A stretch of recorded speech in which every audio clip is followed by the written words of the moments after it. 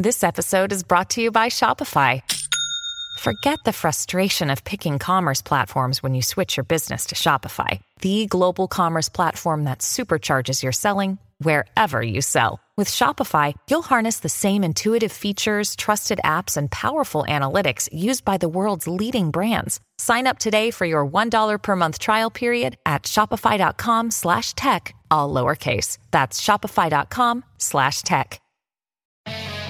From the Fox News radio studios in New York City, giving you opinions and facts with a positive approach. It's Brian Kilmeade.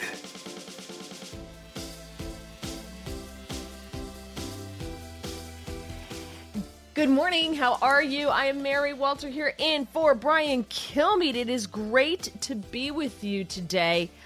We have a lot going on. There is just so much. I keep thinking every day, today's going to be the day when I get on the computer, I turn on the TV, whatever it happens to be, and there's nothing there. There's nothing going on, and people are bored, but it just doesn't seem to be happening at all.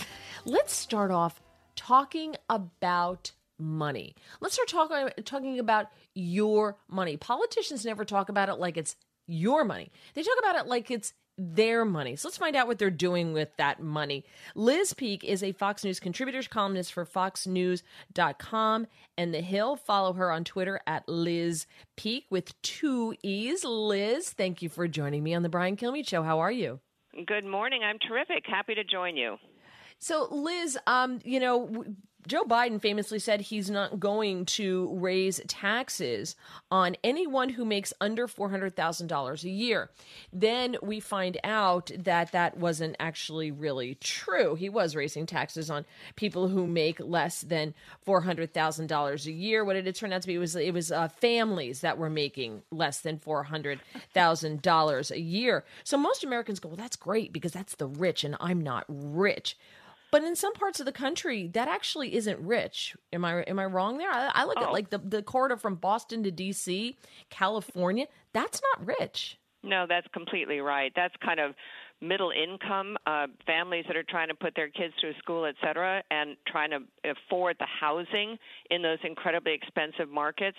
That is what it takes. And look, I mean, this whole endeavor is a lie. Of course he's going to be raising taxes on everybody because you can't just tax the upper 1%. That won't get you to $3.5 trillion or really the more realistic price tag of $5 trillion. It won't even come close. But let's look at some of the things that is in there, the proposals from the House Ways and Means Committee. For example, taxing tobacco. Now, tobacco products, including cigarettes, vaping products, chewing tobacco, et cetera. Who do you think is going to pay those taxes? Of course, they are levied on the companies, the producers, the manufacturers, but in reality, it is going to be the consumers, the people who smoke or vape or whatever, who end up swallowing the higher prices that those companies will pass along in order to cover their costs. That's what's happening. That's what happens when a company is facing higher rent, higher wages, or higher taxes. Obviously, they raise prices. Who are the main smokers in America? It is not the top 1%. It is a totally regressive tax, meaning it gets worse the lower the income level is, and this will land squarely on the feet of people at the lower half of our income spectrum. But, Mary, that's not it. I mean, that's not really even coming close to the disingenuous approach here. If you take a step back and look at corporate taxes, you really have to read Joe Biden's speech on the economy yesterday, I believe it was, to just understand how completely dishonest the entire approach is of this bill and the tax proposals. He talks about corporations as though we're going to sock it to the corporations. Who is corporations? Those are people. Those are wage earners. Those are shareholders, et cetera. And we know, I hate to always say there are studies, but there are many studies that show that when corporate taxes go up, wages do not grow as fast. That is just an absolute statement of fact. So who's going to really get hurt by this big increase that the Democrats want to put through on corporate profits? It's going to be wage earners. It's going to be the people who work for those companies. And even though we all talk about how terrific small businesses are, and they are. I really admire people who run their own shop and who invest and take a chance on the future by building their own restaurant or auto supply company or whatever it is. The truth is that's about half the working population. The other half works for big corporations. So when you're raising taxes on big corporations, it hurts American workers. Do not even question that. It is absolutely true. So, I'm so disgusted let me just with ask all you, this. Though. Let me ask you about, because we've got some time here. Let me ask you about S corps, though. Aren't most small businesses, and I think when most people think small business, they think of the mom and pop working down the street in their little liquor store. That's what people think of. But small businesses are actually bigger than that. You have a lot of medical groups that are S corps because they have 3 physicians in it. But so those people, that gets paid through a personal tax ID, correct? Right. So right. it can show that person earned more than $400,000 when in reality, out of that money came paying all the employees, the rent, the lights, the equipment, all of the overhead, when the person themselves attached to that Social Security, that tax ID, that person may have only taken home, let's say, $200,000. Well, that's right. I mean, the truth is the way this is now set up, they've removed some of the exemptions and the things that were positive for those S corps. Small business, I would say, left to right, all kinds, all sizes, get totally screwed by the Democrats' tax proposals. But again, how can we be surprised by that? You can't raise trillions of dollars on just the top 1%. It doesn't work. I mean, the numbers just don't work. So, yes, it is tremendously disadvantageous that they're raising the individual tax rate. Of course, that hits businesses that are basically paying taxes through the individual tax rate, as you point out.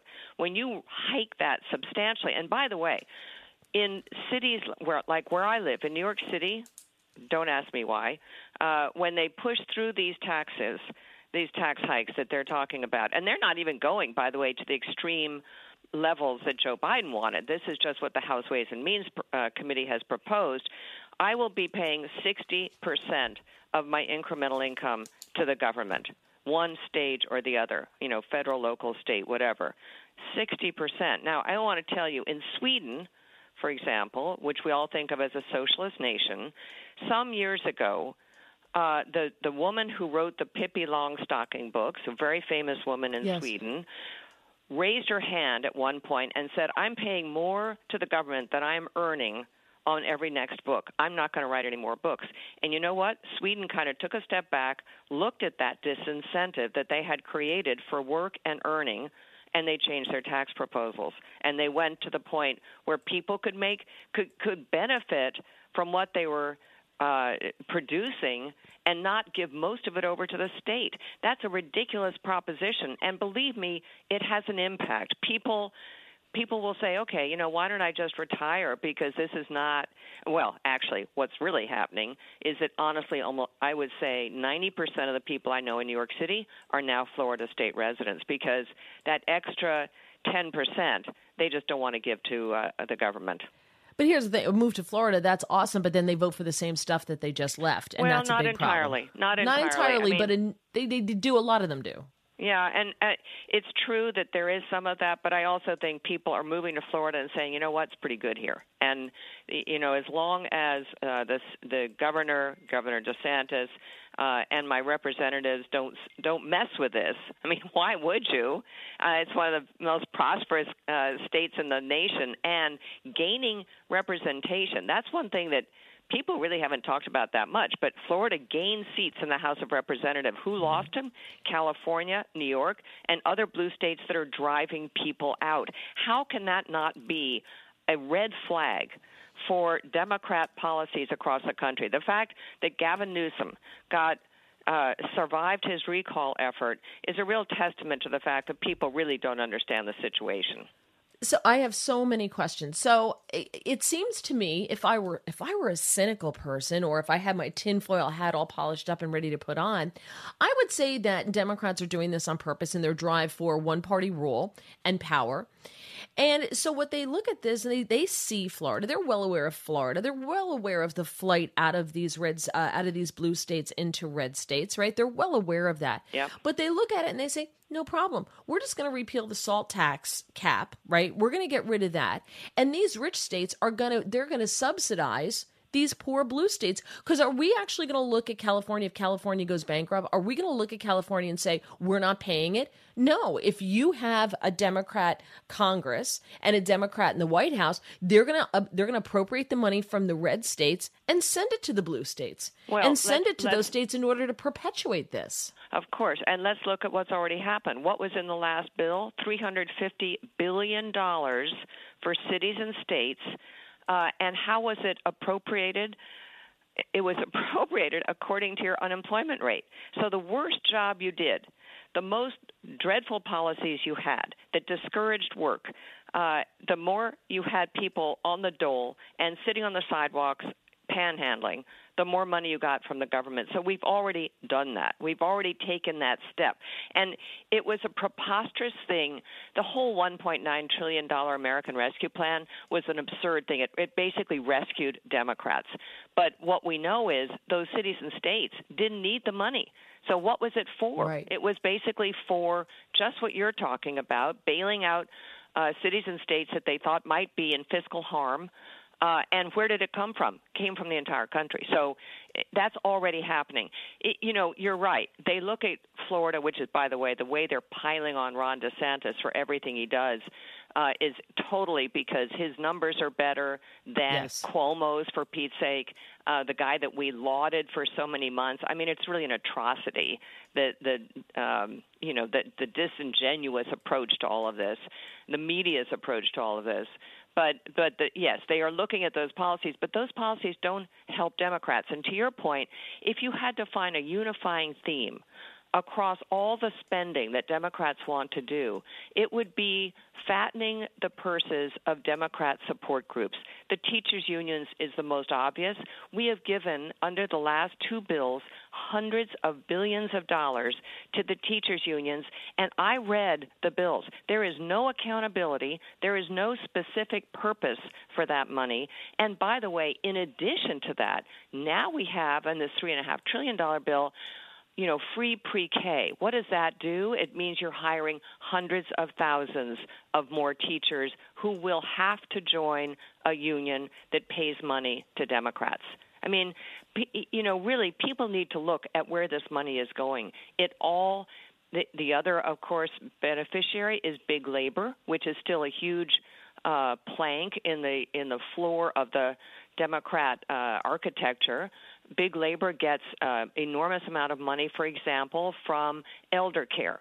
Why do we care? Why should the government take on elder care? Because, again, it allows the hiring of hundreds of thousands of people who will become members of the SEIU, because that's the most likely union that will benefit from that. This is an atrocity, and it has nothing to do with building back better except for building back Democrats. Well, because what happens then is that, those unions then donate heavily to the Democrats. So this is how they launder taxpayer money into the Democrat coffers. That's right. That's exactly right. I mean, if you go, all you have to do is look on the website, secrets.org or whatever it is. Yeah, and Open Secrets. Thank you. And look at campaign money, where it comes from, where it goes to. It's so shockingly obvious, and yet, sadly, the people who vote Democrat, who voted in California for Gavin Newsom, they don't look at this stuff. They don't look at what's really happening, how their power is being usurped. They don't care. I mean, that's a bad thing. Yeah, let's just take. I have so much more to ask you, so I know you're going to stay with us for 2 segments, which I totally appreciate. So I've been writing down all these questions for you. More with Liz Peek coming up on the Brian Kilmeade Show. Educating, entertaining, enlightening. You're with Brian Kilmeade. Listen to the all-new Bret Baier podcast featuring Common Ground, in-depth talks with lawmakers from opposite sides of the aisle, along with all your Bret Baier favorites like his all-star panel and much more. Available now at foxnewspodcasts.com or wherever you get your podcasts. A talk show that's real. This is the Brian Kilmeade Show. I'm Mary Walter. In for Brian Kilmeade, we're joined by Liz Peek, Fox News contributor and columnist for FoxNews.com and The Hill. And we're talking the economy. We have about 4 minutes, Liz, so I want to bang through some of these if you don't mind. Sure. You had spoken about elder care, and I was watching MSNBC this morning, which I like to do just because I like to tune in to, I go Fox, MSNBC, CNN, just to see like what the top stories are on each one to see how differently things are reported, right? And I don't want to live in a bubble, so I watch these shows. So this morning they were talking about the budget, and they're like, I don't understand. Don't Republicans tell their constituents what's in it for them? And I'm like, and that's the problem on the left. This is about buying votes and gaining support because look at all the free stuff you're going to get. It may only be like $30 a month, or you're going to get, the child care that we're going to give you more money and you're going to get a check now instead of a tax credit. If everybody thinks that way, it doesn't make any sense because eventually you're putting out more money than you're getting back, right? Of course. And we've been doing that for years, by the way. What's so utterly hypocritical about this is we have two very big social programs, social welfare programs in this country, Social Security and Medicare. They are going broke. No one in Congress is talking about this, but the latest trustees report came out and showed that I think Social Security has 5 years before we're going to have to do something drastic. And I'm not talking a 0.1% increase in the amount that's taken out of your paycheck. I'm talking about a doubling of what's coming out of your paycheck. Medicare and Social Security are in trouble. And it offends me to the core that not one of these Democrats that is so keen to put in new entitlements is at all concerned about shoring up our existing entitlements. What does that tell you? They're not serious people, Mary. These are not people who really care about the fiscal state of our nation. They are caring about buying votes, just as you're saying. It used to be that people didn't get married and have kids until they thought they could afford it. Somehow Right. That entire concept is blown out the window. I mean, aren't people at least a little bit responsible for taking care of themselves and their families? Isn't that kind of what drives people to work hard? I am sure you run into people, particularly immigrants, all the time who are working incredibly hard to get their kids into college. I really admire those people. It's not easy, but they work 2 jobs sometimes. They work overtime. And the upshot of it is, and in New York we see this all the time, I've run into so many people, whether they're doormen or taxi drivers or whatever, whose kids are achieving beyond their wildest expectations. But there's a culture of achievement there and work and success that apparently half the country doesn't care about. I mean, apparently half the country is just like, we just all deserve everything. That's just not true. And we can't afford it. That's really the point. So in 1 minute that we have left, the cynic in me says this is being done purposely because if you crash the economy, you make everyone dependent on the economy, right? If you shut down small businesses for COVID, if you do, all these things that we're doing to hike taxes on companies, which trickles down, you crash it, you own it. Is that the ultimate end game? I think the ultimate end game is perpetuating the power stranglehold that Democrats now have. And they're willing to lose elections. They're willing to lose congressional elections in 2022, which they almost certainly will, and they expect to. But they want to get these bills done first because the long-term plan is in place. And it's frightening to me. Yeah, Liz Peek, thank you so much. You made us so much smarter this morning and a little scary, too. Yeah, thanks. Thank you so much. More coming up on The Brian Kilmeade Show.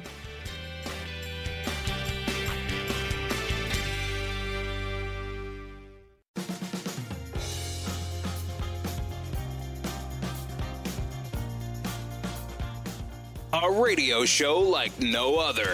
It's Brian Kilmeade. I'm Mary Walter, sitting in for Brian Kilmeade. Thank you for joining us. If you would like to jump in here, we just had Liz Peek on, and we were talking about this budget that the Democrats are forcing out there. And so far, Joe Manchin standing strong. He so far is hanging in there and saying, no, I'm not going to pass it. They need him. They need his vote. They need every vote that they can get. And he said, no, it's just too big. $3 trillion is too much. Cut it down to like $1 trillion, $1.5 trillion. And so I watch that on Fox, and then I go over to the other channels. I go over to the more liberal stations, and I watch them. And I see what the spin is. I see what they're saying. And they're smart. The Democrats on the left are very, very smart. They push like, well, what about elder care? I heard them talk about elder care. You know, it's not, unfortunately not in here. Elder care, child care. People are struggling. They have to work. You can't have people working if they have family that they have to take care of. So it's this whole, don't worry. The government's going to solve all your problems. That's what they're going to do for you. They never present the side that, well, maybe if the government took less of your money and you had more money in your pocket, you could pay someone to watch your child, or you could pay, or maybe one of you could stay home full time because you wouldn't both have to work in order to pay 50% of your income to the government. If the government took less of your income, you'd have more expendable money, cash that you have, that you could say, you know what, honey, whoever's earning less money, you can quit your job and we could stay home and do this ourselves. We could raise our children, kind of like they did back in the 50s and 60s. Where mom stayed home because dad made enough money to go out and pay the bills because the government wasn't paying for health care for everyone, and Social Security wasn't being expanded to, well, it had by that point been expanded to a lot, but we get so many more people onto our social programs. We didn't have open borders where we were having all these kids in school that were educating. That comes with a cost. All these people showing up at our hospitals with no insurance from Haiti and Guatemala and all over the world. You pay for that. Who do you think pays for that? You do. So maybe if we had less of that and you had more money in your pocket, imagine that. But that's not being touted on those left-wing channels. That's not what's coming from the left. The left is coming from, don't worry, the government's going to take care of you. That's why we need to raise the debt ceiling. That's why we need to spend more money so that you don't have to work so hard to get more money. That makes no sense whatsoever. If your household is in debt and you can't pay your credit card bills, you don't ask the credit card company for a higher limit so you can spend more. They won't give it to you because they're smart. 866-408-7669 is the number. 866-408-7669. And also, you heard Liz talking about the solvency of Social Security and Medicare. You've got 5 years in Social Security. And then they're talking about a 25% cut for recipients. 25% cut in what you're going to get. Medicare, I think, is 2033. That Medicare is going to go. And listen, both of these programs have been paying out more than they've ever collected in since day one. The day they first started writing checks and first started paying healthcare bills, they were paying out more than they were taking in. This was inevitable. What do we do about it? Do we tell new recipients, look, sorry, we screwed up, but we don't have any money. All that money you gave us, really sorry about that. Our bad. What's going to happen, I think, is we're going to means test it. And if you were responsible throughout your life and you save money and you sacrificed, my husband and I live below our means purposely so that we can retire. But people like us, I fear, are going to be told, oh, you saved a lot of money. You don't need Social Security. And you know what? You can pay for private insurance. You pay your own medical bills. Sorry, you don't need it. You're wealthy. You're suddenly going to find out that you're wealthy. And to heck with you, we're going to give it to these people over here who are either irresponsible, never worked, don't have jobs, or came into the country illegally. They're going to get that. They need it. They're poor. What's wrong with you? 866-408-7669 is my number. Let's head out to Michigan. Ben, you're on the Brian Kilmeade Show. Hi. Yeah. Hi, Mary. How you doing? Good, thanks. Listen, appreciate you doing a great job. I just want to make one little correction from your guest, which I really enjoyed listening to her when she mentioned about Medicare and Social Security, which, by the way, I am on both of them. She mentioned used the word entitlement, and I know a lot of people use that term loosely, but really they're not entitlements because I paid into that system. I paid into both systems, and I guarantee you, when I sat down and actually did a little actuation there on my part to see whether or not I'm actually going to get back all that I paid into it, I'm not going to get back nowhere near the amount of money that I paid into that system for 40 years that I worked to pay into that system. And also, I just want to point out one thing about the insolvency of Medicare, and particularly Social Security. If Congress hadn't taken their little thievery and actually started borrowing, and I put that in quotation, borrowing from Social Security years ago and not paying it back, that's another reason why Social Security is going bankrupt, is because of the fact that they decided, well, we're going to just kind of borrow from Social Security and maybe we'll pay it back and we won't. Of course, they did not pay it back. No, you're right on a lot of things here. I agree with you on them not putting it into a trust, which we always thought that it did. And Ben, I want to thank you so much for joining us here on the Brian Kilmeade Show. They did not put it into a trust, and they did use it for other things, and they never paid it back. Ben's 100% right. I just want to correct Liz and myself.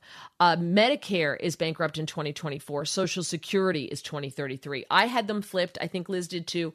But regardless, it's Medicare is 2024, Social Security 2033. Now, as far as you're paying more in than you're getting out, maybe.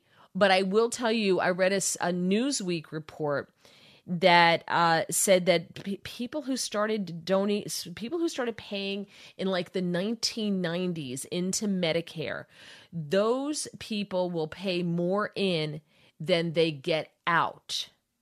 Whereas everything up until those people who donated, people who paid in before that took far more out than they paid in.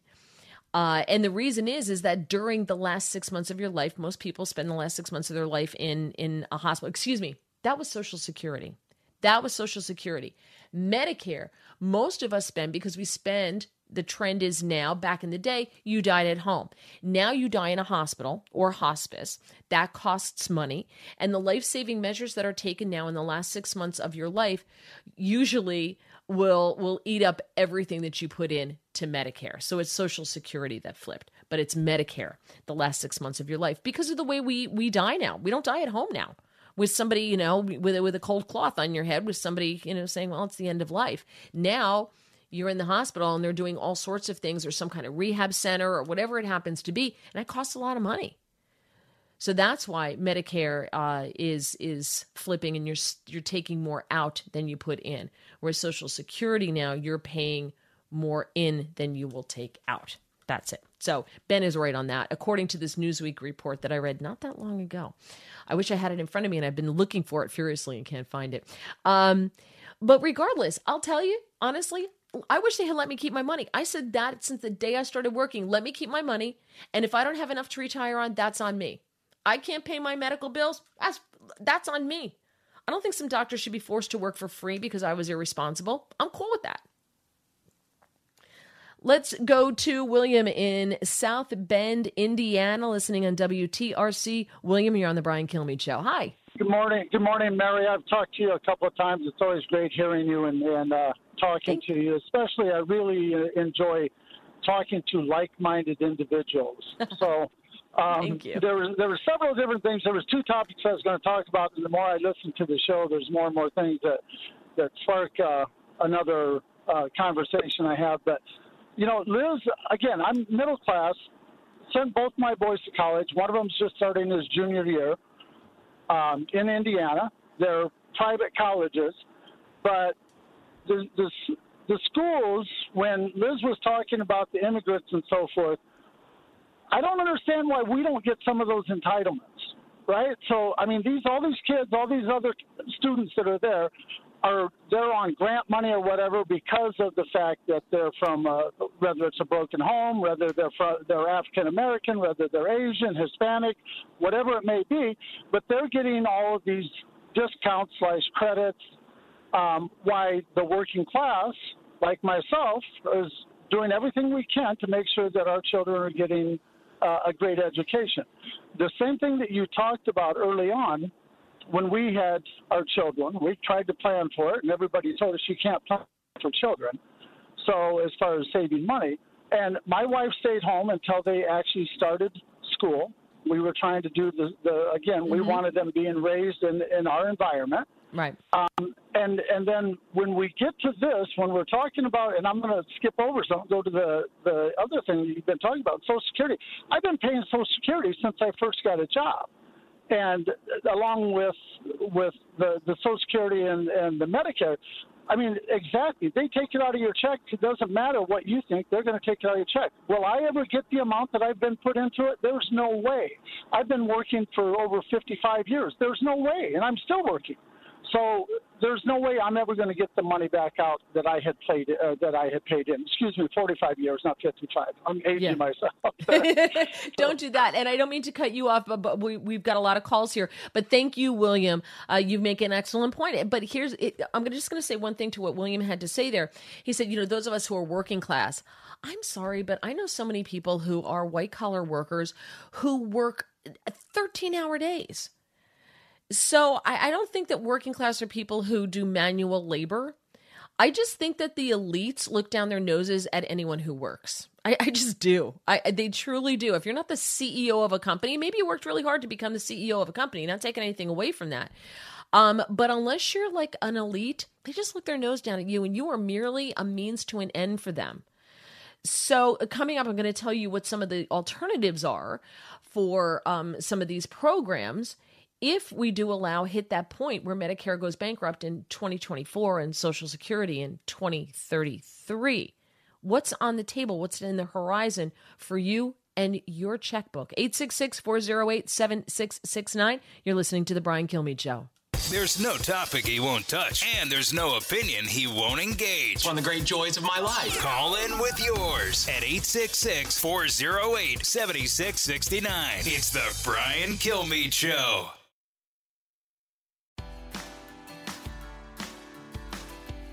The more you listen, the more you'll know. It's Brian Kilmeade. Mary Walter in for Brian Kilmeade. Let me just very quickly give you all the stats here. Medicare's Part A hospital insurance trust fund goes broke in 5 years. Paying out, it's projected to exceed the income by nearly $600 billion over the next 10 years. Longer than that, we need a 27% increase in the payroll tax or a 16% spending cut to keep the program running. The gross spending on Medicare will increase from 4.1% of our entire economy this year to more than 6% over the next 20 years.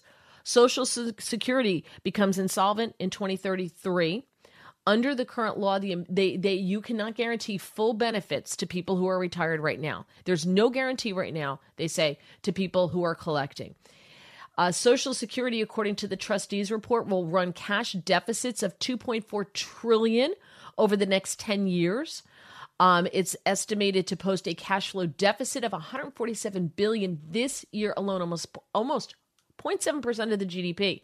Now, to make them solvent again, here's what the advisory board says we need to do: a 27% hike in the payroll tax starting now. 27% hike. If legislators wait until it's insolvent in 2033, the payroll tax hike will be 34%. So if Congress does it today, the increase in the deduction from a worker's wages will be more than 3 percentage points. If they wait, it's going to be over more than 4. That's huge. The other thing you can do is cut benefits. Social Security solvency, according to the report, could be achieved with a 21% across-the-board benefit cut today. 21% gone today. That's going to rise to 26% by 2034. New beneficiaries immediately start out with 25% less than everybody else. And they say you would have to, but eliminating benefits for new beneficiaries in 2034, that would not be enough to avoid insolvency. So if you tell people who are supposed to collect in 2034, sorry, you get nothing, it's still going to go under. It's still going to go belly up. So we are staring down the barrel of higher taxes coming out of your paycheck in order to pay for this, and less money going to beneficiaries in order to keep this boat afloat. And at the same time, you got people like Bernie Sanders who want to lower the eligibility age for Medicare. The left is screaming about Medicare for all. It's going to become Medicaid for all. Lowering the eligibility age to 60 would cost as much as $100 billion more a year. Is there I don't even know what the solution to this other than, James in Jacksonville, Florida, listening on WOKV. James, you're on the Brian Kilmeade Show. Hi. Yeah, they've turned this into a Ponzi scheme where we dump all our money in onto something that we know there's not going to be any type of return in investment later down the road. And it's getting really sickening. Basically, they're telling us now that we're going to pay money in and then not get anything in return. It's basically, I don't know why we don't have privatized Social Security where we actually get a return on our investment, because under the system we have now, if you croak before the minimum retirement age under Social Security, you can't pass any of that money off to any of your beneficiaries, say your children, your spouse, anything like that. It gets lost in the system. Under privatized savings, we actually have the ability to pass that money off to loved ones because it's in a private savings account. You can will that to somebody. It's just disgusting that how the money is just disappearing because greedy politicians dip their hands into those savings accounts. And that's the problem. They're going to do more. You know, they want to know now if you all your Venmo transactions, all of this stuff. They want to know everything, every dime you spend, where it goes, and who it goes to. And they also, of course, want to put they want to tax all of that. Correct. And those who want to do the responsible thing nowadays, like put their money into a 401k or privatized savings account, now they want to tax higher the capital gains to where, yes, as a responsible individual, there's really no incentive for me to put money into a market where I only have pretty much the ability to take a loss. Or if I do get an investment, a return on my investment, it's nominal at best because the government's just dipping their hands deeper into your pocket. This is money that was already taxed through the payroll system that we invested that they're going to tax again. It's disgusting. James, I hear you, but this is the way we're going, and thank you so much for joining us. But here's the thing: they've set up this system. They've become very good at pitting groups against each other. Because if you pit groups against each other, there are some pigs who are more equal than others. Some animals are more equal than others. Animal Farm, that's what they do, and they're very good at that. You're rich, you don't need it. Besides, you're white, and you're a man. Forget it. Give me everything you have because you've been entitled, and you got that through privilege, and I'm a victim. Very quickly, the very first recipient of Social Security was Ida Mae Fuller. She collected a total of $22,888.92 in Social Security benefits over her lifetime. She paid in $24.75. So it's been like this since the beginning. I'm Mary Walter. You're listening to The Brian Kilmeade Show. Live from the Fox News radio studios in New York City, fresh off the set of Fox and Friends, it's America's receptive voice, Brian Kilmeade. Yes, I'm Mary Walter, sitting in the seat for Brian Kilmeade. I always love being able to do that. If you did not hear the testimony from the Olympic athletes, Kayla Maroney, Simone Biles, Maggie Nichols, and Allie Raceman, you really missed something incredible. It was absolutely riveting. Now, I came in a little late, so I didn't hear all of their testimony.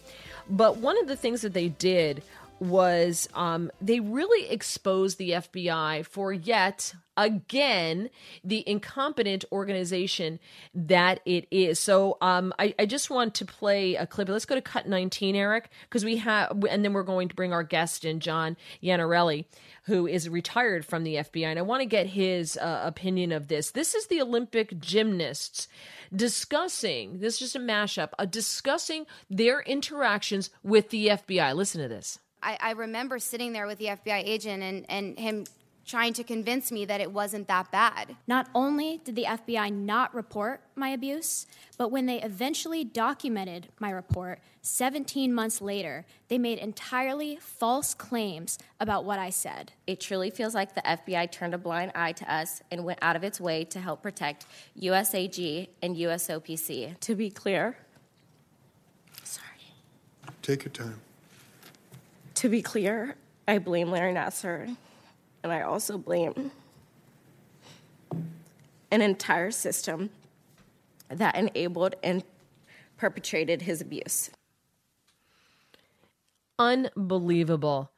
John Iannarelli retired from the FBI from more than 20 years of working with the FBI. He was a member of the executive staff of the FBI's cyber division, a member of the SWAT team, and participated in the investigations of the Oklahoma City bombing and the 9/11 attack. You can follow him on Twitter at FBI John. John, thank you for joining me on the Brian Kilmeade Show. That testimony was unbelievable. What was your reaction when you heard it? Well, I described the testimony as heartbreaking. Let me be very clear here. The type of violation we're talking about, these cases, I worked for years, and the FBI works across the board. How this happened is incomprehensible. This is such a serious matter that FBI agents take seriously. There's a reason the agent who had this case was fired, and the supervisor was forced to resign, probably because before he was fired as well. But, you know, to me, when I was listening to this, it seems to me as if we've heard this song before and we know how it ends. You know, some low-level people get fired. Christopher Wray testifies and says, oh, you know, it was a mistake. It was an oversight. We're working to correct it. And then we wait until the next episode of the same story dealing with something else. We've seen so much misconduct over the last, 5-6 years brought to light by the FBI. How did we get to this place? No argument for me there. So let me state for the record, you've got 12,000 FBI agents, and it's incredibly challenging to become an agent. They really do hire the best and brightest. But what they have now is an absolute failure of leadership in many places. If an agent's not doing their job, it's the supervisor's job to step in and make sure the work is being done. And you're just not seeing that in certain cases. And what that really is doing is not only is it hurting the public, but you're debilitating these fine agents who have the ability to do this work and not letting them carry it out to protect the public. We need some leadership in the FBI to correct the mistakes and the problems that have occurred over these last few years. You know, when these agents are fired, you were just talking about two who were fired over this gymnastics just debacle, and it's just a crime what happened to these women and the way the FBI handled it. Do they walk away with their pensions? Absolutely not. Andy McCabe is a great example of that. Fired one day before he was eligible to receive his pension. So you are done and you lose out on all the benefits that come with that.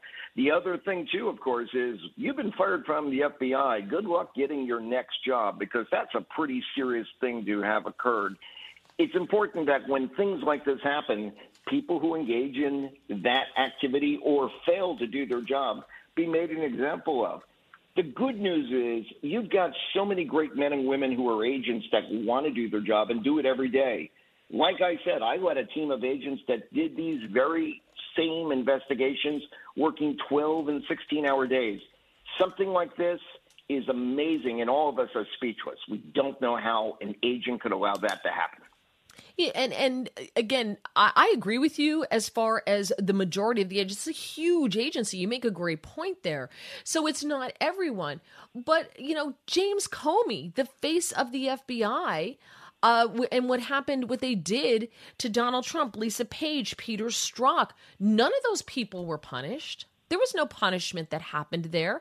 So the American people look at this and we're like, the FBI has unfettered power. If I lie to the FBI, my life is ruined, especially if I'm on the right. If I'm not one of, a member of the party. If I'm on the right, there's gonna be a pre-dawn raid. They're gonna tip off CNN so that there's cameras there. They're gonna parade me out in handcuffs like they did to Roger Stone. Look what they did to the people from January 6th who happened to be in Washington, D.C., weren't even inside the Capitol. These people are having their lives ruined, and they said, look, I wasn't even in the Capitol. I went to go hear Trump speak. Look, here are my pictures. This is where I was when that was all happening. They still raid their homes and parade them in front of their neighbors in handcuffs because they dared attend a Trump speech. So, trust me, when we get off the radio today and my doorbell rings, I'm going to wonder, hey, who's coming to speak to me after having talked on the radio about this with you? And you're right. It has become so political. When I was an agent just a few years ago, for my entire career, I could not have as much as a endorsement sign in my front lawn for a city council member running for election. We were a non-political organization. Under James Comey, a lot of that changed, and that what has truly hurt the FBI. And part of the problem is when Comey was the director, he put people who are of like mind in certain places of leadership, and that has permeated in the agency. What the FBI really needs is leadership at the top and holding people accountable to uphold the Constitution, not their particular political bias. So how do we do that? How does that happen? If you have, Democrats, that you have the left in control of all of government at this point in the game, how do you weed those people out? I mean, they feel that they're doing God's work. Look what they did to Donald Trump and to Carter Page and to George Papadopoulos, and with zero repercussions, zero accountability. Well, I'm an independent. I look both ways when I cross the street. I do the same when I vote. But if you don't like what's happening now, that's all the more reason people need to get out and vote in 22 and 24 to get the right people in offices and have the right persons. I will say for the record that Director Wray, he's a good man. He's an honest man, but he has been given a difficult problem. And he was also not necessarily of the type of person who's going to stand up and speak loudly as to what needs to be done. I'm not saying he necessarily needs to be replaced, but I think we need a future director at some point who will hold people accountable the way Louis Freeh did back in the day when he took over the agency and corrected problems that occurred in the 90s. The FBI is just lacking that strong leadership in certain key positions so that everyone can do their job and so that you and your listeners can be protected. So when we heard the gymnasts making these claims and slamming the FBI, one of the girls, and she was a child at the time, was questioned by an FBI agent without a lawyer or her parents present, by herself. One of them says that the agent pressured her. All three of them say that they made public statements. One of them, I think it was Allie Raceman, anyway, said that she was pressured by the agent to accept the plea deal that Nassar got, to not come out against the plea deal. So it actually seemed like they were working on the side of Larry Nassar and USA Gymnastics. Because we got such bipartisan outrage during that hearing and the questioning of Christopher Wray afterwards from both sides, do you think that this is finally the case that will bring everyone together, that will coalesce to actually bring about change, not just in the FBI, but also the DOJ? Well, any change in the FBI and the DOJ is going to have to come from the executive branch, the White House. And is there enough outrage to do something like that? I'll be honest, probably not. This is horrible. It should never have happened. We have to make sure it doesn't happen again. But I don't think you're going to see wholesale change. Now, as negative as that sounds, again, the good news is every single field office in the country has agents dedicated to working these very violations. I have seen these cases, relentless agents going after the predators. This seems to be an isolated, horrific issue. Nothing should be minimized about it. but it's not systemic. And the people who are responsible for the failures, they've been dealt with. Hopefully everyone else is on notice, because God forbid something like this were to happen again, it could be even larger trouble for the FBI. But the bigger issue is this is just one violation. There's a lot of other cases that leadership is needed when it comes to terrorism, things like that. Something has to be done at some point. Yeah, I just want to ask you one more quick question. There's also a story we have about some contractors that were charged with helping the UAE, the United Arab Emirates, in hacking American cell phones and from all over the world, cell phones and computers, and acting on behalf of a foreign agent. They have been allowed now, the DOJ has allowed them to pay a fine, make restitution to, I think that the four of them are paying $1.6 million. We don't know if that's money that they got from the UAE. We don't know if that's all the money that they received for doing this. But instead of serving jail time, they get to just pay their way out of it. And they're saying that this is, a new way of handling restitution. This does not sound legitimate to me at all. And why do they get this kind of deal? That's a great question. I'm a big fan of jail time, because nothing is a better deterrent to not engage in this behavior again. I would question as to how much money did they make, and not just from the UAE, but from other clients based on their work with the UAE. And so the fines may be insignificant compared to what the benefits could be. Likewise, where is the deterrence to other hackers? In the big picture of everything we have going on in the world, let's not forget the importance of cybersecurity and cyber protection, because terrorists are using the cyber network. Criminals are taking everything we have using the cyber network. And if we're not going to deter would-be hackers from going out there with the thought of, hey, the worst that's going to happen is I'm going to get fined, that is a major problem. People need to be made an example of. It's rare you get to arrest somebody who's a hacker, because they're usually off in some other country and you got to track them down. Here you know who the subjects are. Hold them accountable, for God's sakes.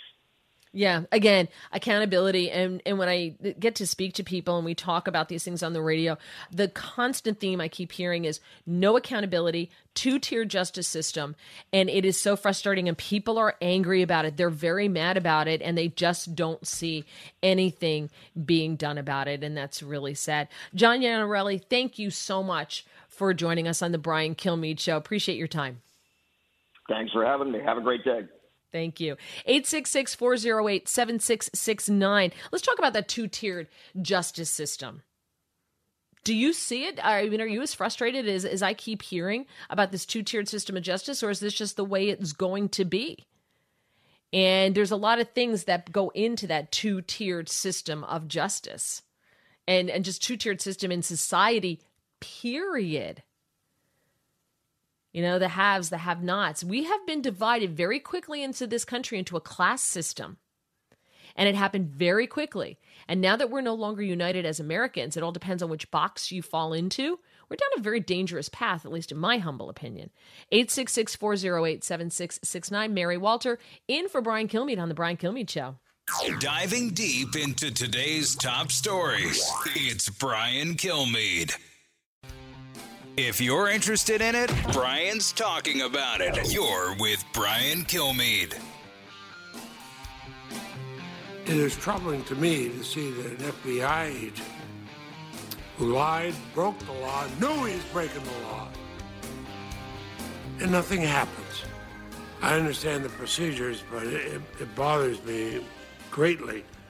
The failures by the FBI field office in Indianapolis delayed the starting investigation of Larry Nassar's widespread sexual assaults of over 100 victims.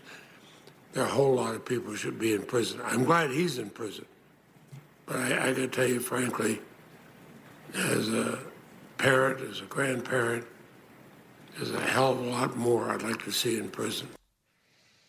That was Senator Patrick Leahy at the hearing with the Olympic gymnasts. And one of the things that drove me crazy, I don't know if you didn't see it, I understand it was on during the day. Maybe you got some glimpses of it, what it was. I mean, these women were incredible in what they did in coming forward and testifying in front of the entire country in graphic testimony about what this man did to them. And then exposing the failures of the FBI and how they just totally just broke the law. You heard Patrick Leahy right there. Did not do their jobs and did not help these young women and enabled Larry Nassar to go on and molest and victimize other young men and women. And the thing that kept bothering me is all these lawmakers kept coming up, and instead of commenting on, I guess, some of the problems, they just kept saying, oh, you're so brave. You're so brave. They all did that. You're so brave. And they are. And I get it. But I think at that point, those women just wanted to hear what I wanted to hear, which was, what are you going to do about it? What are you going to do? Now, I think it was Marsha Blackburn was on just on the phone because she wasn't there. She was trying to get on virtually and they couldn't get the connection. So they had her on the phone. And she asked them 3 questions. And one of the questions was, what is a group or an organization that you would trust as opposed to USAG, which is the U.S. Olympic Gymnastics Group, USA Gymnastics. Is there another group that you would trust when it comes to, these issues of a team doctor and people that you can speak to? And she had 3 questions for them. And whoever was leading this, I think it was Dick Durbin, was leading it. I'm not sure. Chuck Grassley and somebody else. But they didn't let them answer that question. They just moved on to the next senator who just said, oh, you're so brave. I'm so sorry to hear this happen to you. Where are the answers? There's Patrick, you had Democrats and Republicans outraged because they see their daughters and their granddaughters in these young ladies. So they're outraged. If I was one of those women, I would have sat there and said, okay, I realize you think I'm brave. Thank you for that. But can you tell me what you're going to do now? Can we have that part of the conversation? Because that part of the conversation wasn't happening. Who's going to be held accountable? How are they going to be held accountable? How are you going to fix this problem within the FBI? And none of that was there. So I can only imagine how dissatisfying it was for those young ladies who shared their stories to get that silence in that way from our Senate. More coming up on the Brian Kilmeade Show.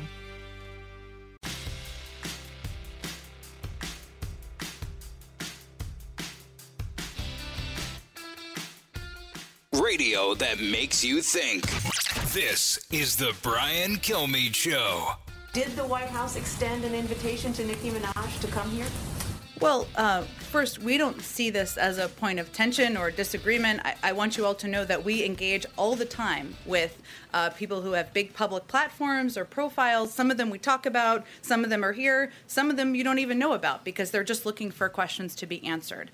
We offered a call with Nicki Minaj and one of our doctors to answer questions she had about the safety and effectiveness of the vaccine. This is pretty standard and something we do all the time. Wow, something they do all the time. Did you know that? Did you know that if you're famous, high profile, you can just get a call the White House and they'll have a doctor answer your questions for you? Isn't that great? That's so wild. So Nicki Minaj said, if you've been following this, and we'll bring you up to date, but Nicki Minaj tweeted out that she had some reservations about the vaccine and said that the White House invited her to the White House to talk about it. And then the White House, you heard Jen Psaki say that there. So Nicki Minaj put out a video on Instagram responding to the White House saying, we never invited her here. Here's part of, and it's hilarious because I love the way Nicki Minaj speaks. It's pretty funny. So here's Nicki Minaj now. This is just a small portion. It was a 14-minute video on Instagram that she put out. Here's her response to what Jen Psaki just had to say. Do y'all think that I would go on the internet and lie about being invited to the White House? Like, what? Do you guys see what is happening right now? You know what the request was? We'd like to offer Nicki an invitation to come to the White House to speak with 2 people, Dr. Fauci and with the Surgeon General. So first of all, what I find interesting about this entire video is she loses that accent that she has. So now you know that when she's on as Nicki Minaj, it's total put on, right? Because you heard her right there. She did not have that whole, girl thing that, that she does. She didn't have that whole accent thing going on. So you know that it's totally put on. But what she said in that clip, she said, "Don't you see what is happening here?" So she made a claim in a tweet on Monday that a friend of her cousin's in Trinidad became impotent after getting the vaccine. Okay. And on Tuesday, Dr. Fauci said, no, he says there's no evidence that it happens, nor is there any mechanistic reason to imagine that it would happen. And so the government of Trinidad gets involved, saying, no, we have no case of this. This didn't happen. Okay, so that goes on. So then Wednesday, in a news conference, as I always said, the health minister of Trinidad, that's when the health minister of Trinidad gets involved on Wednesday. Minaj also tweeted on Monday that she skipped the Met Gala. She said, if I get vaccinated, it won't be for the Met. It'll be once I feel I've done enough research. I'm working on that now. Okay, so she catches all sorts of flack for this, right? Because she's going against the left's orthodoxy, and she is a woman of color. And so because she's a woman of color, of course, you have to get in line and you have to be with the left. You have to be with the party. That's what you do, right? Because all people of color vote Democrat. That's what they tell us all the time. I personally think that's an insanely racist position, but that's how the left plays it. She had tweeted that the White House has invited me, and I think it's a step in the right direction. I'm going. I'll be dressed in all pink like Legally Blonde, so they know I mean business. I'll ask questions on behalf of the people who have been made fun of for simply being human. Now, so then you heard Psaki saying that, they only offered a phone call to her, and you heard her say, do you think I'm lying? And she told White House officials that she would rather not travel, according to her, and suggested something like a live video or something along those lines. Now, one of the things she also did is she tweeted out a part of a video that Tucker Carlson played of her talking what you just heard her say right there. So she replaced Tucker Carlson agreeing with her. So she gets all sorts, of course, of flack again. Now, she now claims that Twitter has censored her. And she claims that she was placed in Twitter jail.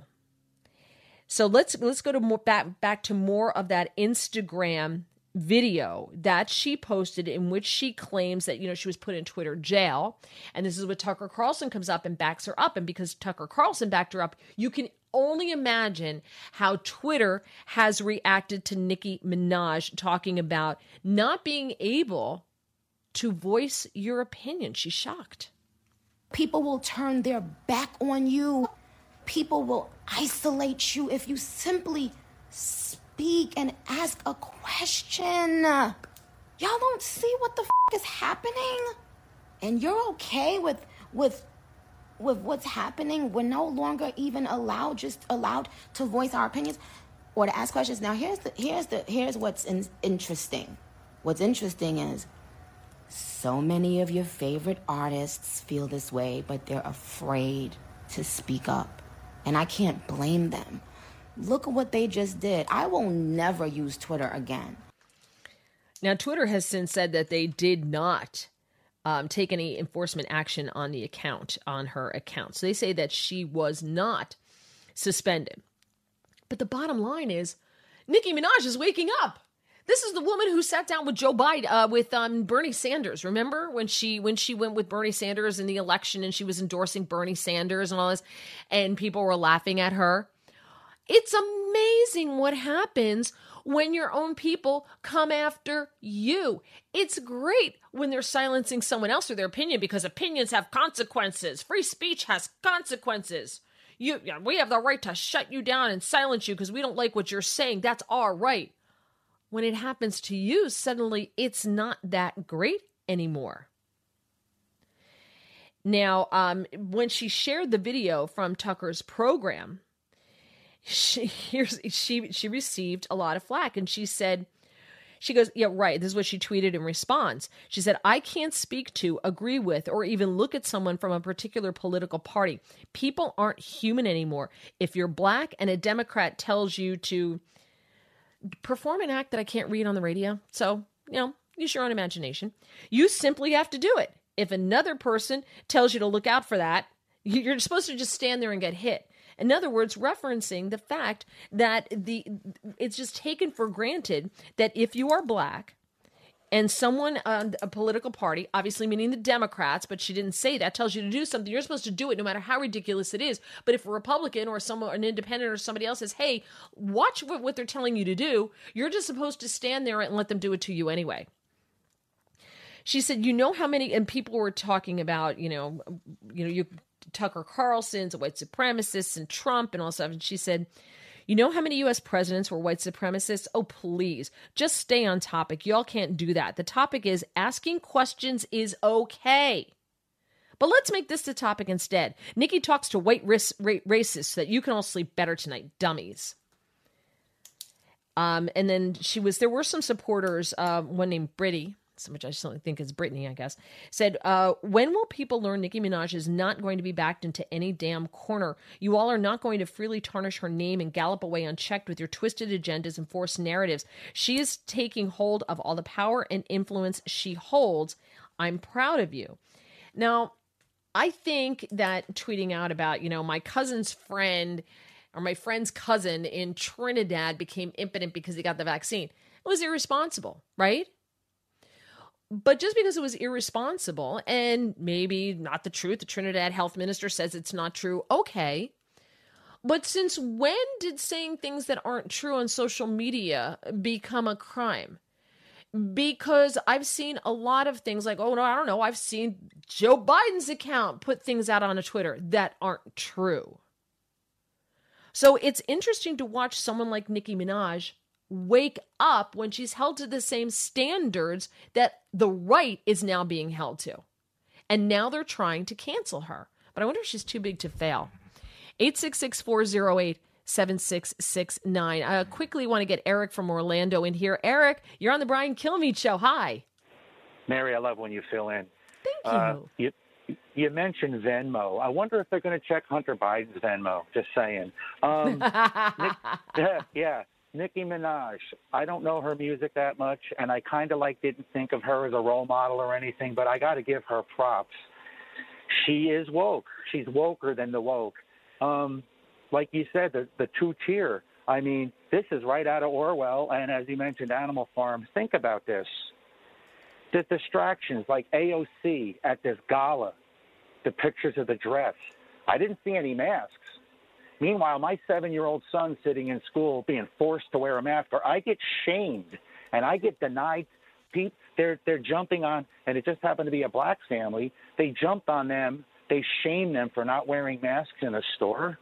I mean, it's just the two-tier system, and in the FBI, and now in the Department of Defense.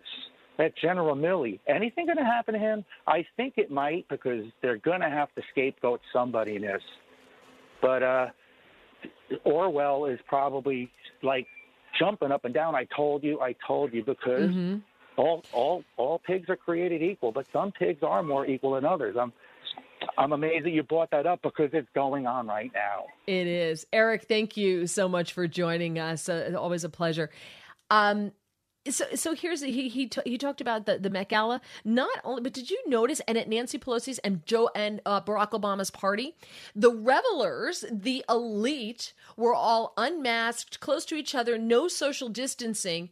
Yet the staff, which I'm sure had to be vaccinated and present proof, were all masked. They were all muzzled. There were helpers at the Met, and I noticed this immediately, who were carrying the trains on some of these dresses. They were wearing masks, but the elite whom they were serving were unmasked. Nancy Pelosi had a party. The servers who were serving the elite were all muzzled. They were all masked. The elites, laughing, drinking, having a great time, not masked. Barack Obama's party, the servants were masked. The elites were not. So if you don't think there's a two-tiered system, you're not paying attention. But it's fun to watch Nicki Minaj wake up to it. We have more on Nicki Minaj. Yeah, Whoopi Goldberg weighs in. And I love when the yapping yenses of The View weigh in on something, because it's usually so phenomenally stupid that it is actually entertaining. That's next on The Brian Kilmeade Show. Challenging conventional thought and wisdom. You're with Brian Kilmeade. Breaking news, unique opinions. Hear it all on The Brian Kilmeade Show. This is not the woman you want to get your information from. She's a wonderful girl. She makes great music. I would not take any advice from her about getting a shot. You have a platform, sister, that is 22 million followers. Okay, I have 2 million followers. You have 22 million followers on Twitter. For you to use your platform to encourage our community to not protect themselves and save their lives, my God, sister, you could do better than that. Oh, my God. As a fan, as a hip-hop fan, as somebody who is your fan, I'm so sad that you did that. So sad that you did that, sister. Oh, my God. All right, that was Whoopi Goldberg and then Joy Reid, which, by the way, I would not take any kind of medical advice from either one of them, So I'm not quite sure, what they're... I get that what Nicki Minaj tweeted out about, the cousin's friend in Trinidad, but that's why you use your brain. If you want to take medical advice from Nicki Minaj, okay, but shouldn't that be your choice? Shouldn't you have the... ability to educate yourself? Speaking of which, I said that it was Nicki Minaj who was with Bernie Sanders. It was Cardi B. I'm self-flagellating right now. And I can't believe I did that, because I watched Nicki Minaj on American Idol. She cracked me up. She's so funny. So I find her endearing in a lot of ways. I find Cardi B endearing in a lot of ways as well, too. But I'm so sorry for Nicki Minaj. That was not you with Bernie Sanders. That was Cardi B. Thank you to the listener to call in to correct me. I am so sorry. I apologize over mixing the two of them up. But so she now, poor Nicki Minaj is now finding out that, hey, you're going to get canceled, too. It happens to so many people, but this is the two-tiered system that we have now. It's not just two-tiered system of justice. It's also a two-tiered system of free speech. Because if someone doesn't like what you say, if you split with the party orthodoxy, you will be shut down. And let's see, maybe Nicki Minaj is too big to cancel. Remember, too big to fail? Maybe she's too big. Maybe she's someone who can get away with it. You can't. I can't. But maybe Nicki Minaj can. I want to just go to the Breakfast Club because they were discussing this, and they had a totally different take than Whoopi Goldberg and Joy Reid. I respect Joanne Reid. She's the homie, but she missed a real moment to teach yesterday, because Nicki never said, don't take the vaccine. You can't vaccination shame people, though, either. Like, you got to allow people to make it when they want to make their own decision. Like, this is something that's new. This is something that's we don't know about. Every other day, something changes. Something is different. We don't know about how this affects. Wear double mask. Wear triple mask. Don't wear a mask. You can go out. No, you can't go out. Nobody knows, and that's her decision and her choice. And I agree with all of that. Let me make my decision. But they're right. This vaccination shaming now is getting to the point where you're not allowed to go eat in a restaurant because you're unclean. If you're vaccinated, why can't I eat at a table in the same restaurant as you if I'm unvaccinated? What do you have to worry about? 866-408-7669. Rod in Michigan, you're on the Brian Kilmeade Show. Hi. Hey, good morning. I think you're hitting the nail on the head this morning, because I tell you, there's so much going on with these people being censored. And this is nothing but the good old boys club standing up saying, okay, I have and you have not. The millionaires and the political strong people coming against the weak people, and the ones that are on Facebook and Twitter and internet. They censor you all the time. They tell you what to do, what you can't do. But people, I'm proud of Nicki Minaj because she took a stand. She's an activist in this situation, and she never said don't take the vaccine. But people don't understand what she was saying. And that one woman got on there, was running her mouth. She should be quiet because everybody has to make their own decision. That's the bottom line. Exactly. And when people say, I'm not an anti-vaxxer, I'm not a pro-vaxxer. I'm pro being allowed to make my own life choices about my health. And I want to be informed. And Rod, thank you. I appreciate you joining us. You know, doctors now are being threatened with having their licenses taken away if they say anything negative against the vaccine to a patient. So if you want to ask them about like ivermectin, if you want to ask them about that, say, hey, is that a viable decision choice? Should I wind up, getting COVID? They're not allowed to talk to you about that. So you can't even have an informed conversation with your doctor. And that's scary that you can only get the party orthodoxy, only what the government says. That is very scary. I'm Mary Walter. You're listening to The Brian Kilmeade Show. Live from the Fox News radio studios in New York City, fresh off the set of Fox and Friends, it's America's receptive voice, Brian Kilmeade. Yeah, so happy to be able to join you today in the seat for Brian Kilmeade. I am Mary Walter. This next guest had a piece reported in the Wall Street Journal. She works for the Wall Street Journal San Francisco Tech Bureau. And this exploded. And this is so important, especially if you have children or grandchildren, nieces, nephews, because this has to do with tech and its effect on your children. Georgia Wells, thank you for joining me on the Brian Kilmeade Show. How are you? I'm good. How are you? Fantastic. I am so glad that you did this piece. And it talks about, and the headline is Facebook knows Instagram is toxic for teen girls, company documents show. Now, they have been conducting studies for 3 years, Facebook has, on Instagram and how it affects the users. Why did they even embark upon this project? Do you know? In the documents, we can see in the early studies, there's some discussion about this in which they say that Instagram is coming under increasing scrutiny from like the press and outside voices who are, talking about issues around mental health. And so this gives us an indication that it was outside scrutiny that helped motivate these studies. Okay, so they decided, the heat is on. We need to do something about this. So how did they conduct the studies to decide to figure out the effect that it has on their teen users? Because it's mostly teens on Instagram. Yeah, and the harmful effects are mostly lots of users, but teens and most notably teen girls. Of course. So they did lots of different types of studies. Some of them, in the early days, many of them were smaller qualitative studies where they would do interviews, like long interviews with sometimes, a couple dozen users. But over the course of the 3 years, they became kind of broader. And towards the end, we see them doing studies with quite literally more than 100,000 users and comparing the responses from those users with the data logs of what those users had seen on Instagram and what they'd been doing on Instagram. They're really quite sophisticated.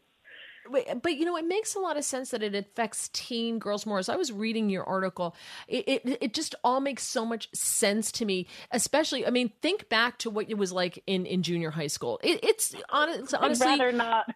But that's my point. The cafeteria in junior high can make Guantanamo prisoners cry because they're just such horrible, horrible creatures, right?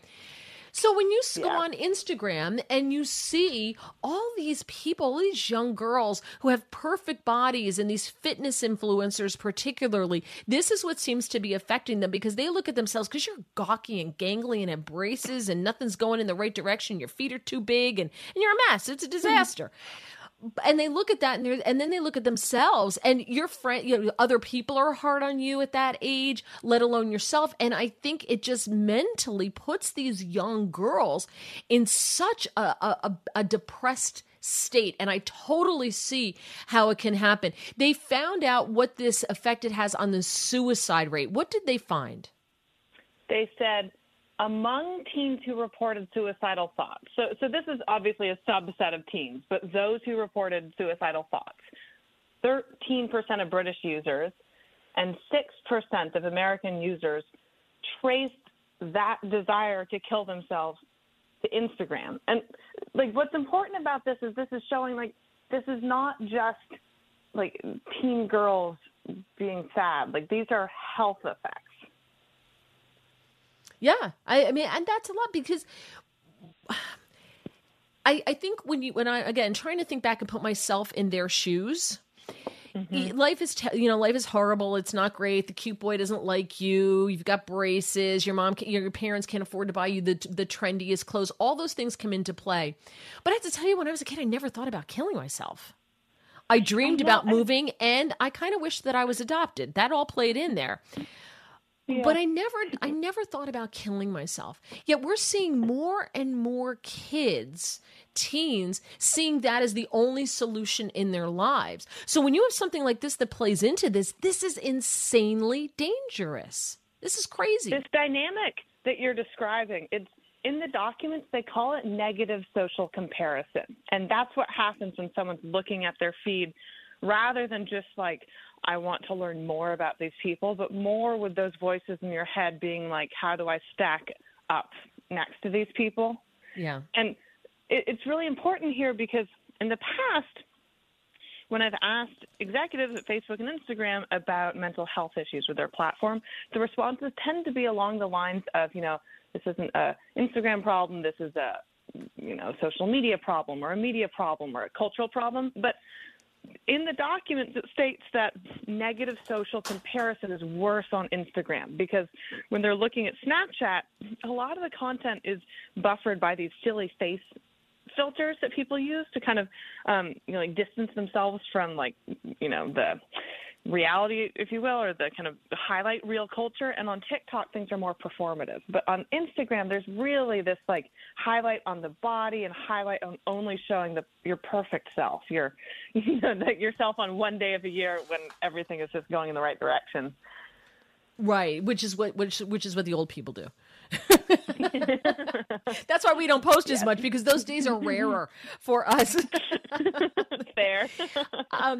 But that's one of the things because I've made notes as I read through your article, and you just touched on one of the things I wanted to talk about specific to Instagram, and you kind of answered that question. But I would be remiss if I didn't ask you, how did you get these internal documents? I'm assuming someone friendly on the inside who feels this needs to be addressed leaked these to you? My colleague Jeff actually really kind of handled this aspect of the project, and so I honestly don't know that much. But I can, it's an incredible trove of documents, just page after page. It's just my jaw drops a little further. It's just wow, this is amazing material. Yeah. So some of the other notes, they said, let's see, who was it? Senator Blumenthal said in an email, Facebook's answers were so evasive during one of the hearings that they had, failing to even respond to all our questions, that they really raised questions about what Facebook might be hiding. Facebook seems to be taking a page from the textbook of Big Tobacco, targeting teens with potentially dangerous products while masking the science in public. Is this as harmful as Big Tobacco was? That's a great question. I mean, I think what you're getting at is Facebook's research on Instagram. This appears to be one of the clearest gaps revealed in all the documents between Facebook's understanding of itself and its public position, right? It's the disconnect between the lines in these documents and some of the things we've heard from Facebook's executives is quite stark. I'm not an expert in tobacco, but I what I do know is that this disconnect is, I think most people can see what a large disconnect this is. Yeah. In August, Senators Blumenthal and Marsha Blackburn sent a letter to Zuckerberg, and they asked him to release Facebook's internal research on this impact, right, on the platform, on their platforms on youth mental health. And in response, Facebook sent them a 6-page letter that didn't include these studies that you're talking about. Instead, they said there are many challenges with conducting research, saying we're not aware of a consensus among studies or experts about how much screen time is too much. So they're hiding their own research because it didn't give them the answer they wanted. No, and exactly in that response, we can see, how do I put it? Like there's a lack of consensus in some of the academic literature, and they're leaning into that rather than providing the findings from their own documents. Like yeah. Yeah, and you had you also note early in here that Mark Zuckerberg said at a congressional hearing in March of 2021, he said the research that we've seen is that using social apps to connect with other people can have positive mental health benefits. Well, and I'm sure tobacco they probably thought had positive mental health benefits back in the 40s and 50s when they had doctors doing ads for them. I mean, for the social media, like, yes, in the documents, there's evidence that indeed for most teenagers and for most users, the positives outweigh the negatives. That although they don't actually, there's not data that backs that assertion up, but that's very clear in the documents, as they believe for most users, the positives outweigh the negatives. But I think part of what's so important for people to understand is that for users who experience the negatives, the documents say that sometimes the most vulnerable users have the hardest time kind of putting the app down or getting help. And so it's like, I'm trying to, put my head, in that of like, say, a teen girl who's struggling with some of these issues, who's looking at this content, who's sometimes harder to reach. Like, there's an aspect of it exacerbating. Yes. And they're talking about creating an Instagram product for children under 13 to get more of them hooked on this, to get more of them in here. So but before we run out of time here, I saw that and I thought, well, this is crazy. And now you're to what you just said about, there are some young girls who this is going to affect greatly. Well, there's some people who can't drink alcohol. It doesn't mean we ban alcohol for everybody, obviously, right? We still have liquor stores, and so there's a temptation for them on every corner. There are people who have eating disorders. Well, you got to have grocery stores. So I don't think that the answer is banning social media. Obviously, I just don't think that that's the way this should be. And I don't want to give them more censorship power. So what do you tell parents who are listening to this or who have read your article in the Wall Street Journal, which, by the way, highly recommend if you're a parent or a grandparent, you read this. What is your recommendation to them ultimately? Do you have one? So I've been speaking with so many teens to just hear from them about how they manage these issues. And one of the teens, actually one of the prominent teens in the story, said she's actually, deleted Instagram from her phone because for her, the positives no longer outweigh the negative. The positives no longer outweigh the negative. I got it right. But many of the other teens I spoke to said they actually don't want it to go away. They do value the connection and the ability to express themselves. But some of them have used the what are they called? The app time control features on iPhones or other smartphones to limit their time on Instagram and other social media apps to 30 minutes a day. So I'm not a doctor, so obviously take other people's advice, but just hearing from the teenagers themselves about what worked, many of them said that the time control actually was really important to their mental health. Well, that's good to know. I do not use Instagram because honestly, with all the social media at this point, I just need people. So I don't have time for the whole Instagram thing. I got enough going on. And I would, like I said, I need people. I need hair and makeup and everything else if people expect me to post a lot on social media. But very quickly, I just wanted to get your comments on one more thing with the Federal Elections Commission finding that Twitter did not violate any laws by censoring the New York Post's report about Hunter Biden's laptop before the election. That's not an in-kind donation to the Democrats. They did not violate the Post's rights. They said that Twitter is like a press entity. They said so. They're getting both. Like they're getting to have their cake and eat it as well. What does this do for Twitter? Oh, that is such a great question. I'm trying to think here. Honestly, it's been so long since I looked at that. But Twitter, clearly, Twitter is sort of a balancing act because on the one hand, the company, appears to want to allow people to express themselves. On the other hand, sometimes people kind of leave the platform when it feels too much like a cesspool. But I don't know how they're going to balance these issues going forward. That's such a good question. I wish the Republicans had acted when they had the power. Now they just say we don't have the power, regarding Section 230, because they by not dealing with that, they have given just such unfettered power to these social media companies and the ability to influence political outcomes and races. And I think that it's so dangerous, the amount of power that they have at this point in the game, that I think it should be addressed. Thank you so much, Georgia Wells. Her stories in the Wall Street Journal. Again, Facebook knows Instagram is toxic for teen girls. That is the headline on the story. If you are a parent, as I said, grandparent, you have a child in your life that is on all these apps, you probably should read this and learn, because there's a lot of scary stuff in here. Great work. Thank you, Georgia. Thank you, Mary. Have a great day. Your call is 866-408-7669, 866-408-7669. And I want to ask also about your personal use of social media. Have you ever been censored? Have you been thrown off of any kind of media accounts? I have a warning on my Facebook account, and I'll tell you why, coming up, because it's the dumbest thing ever.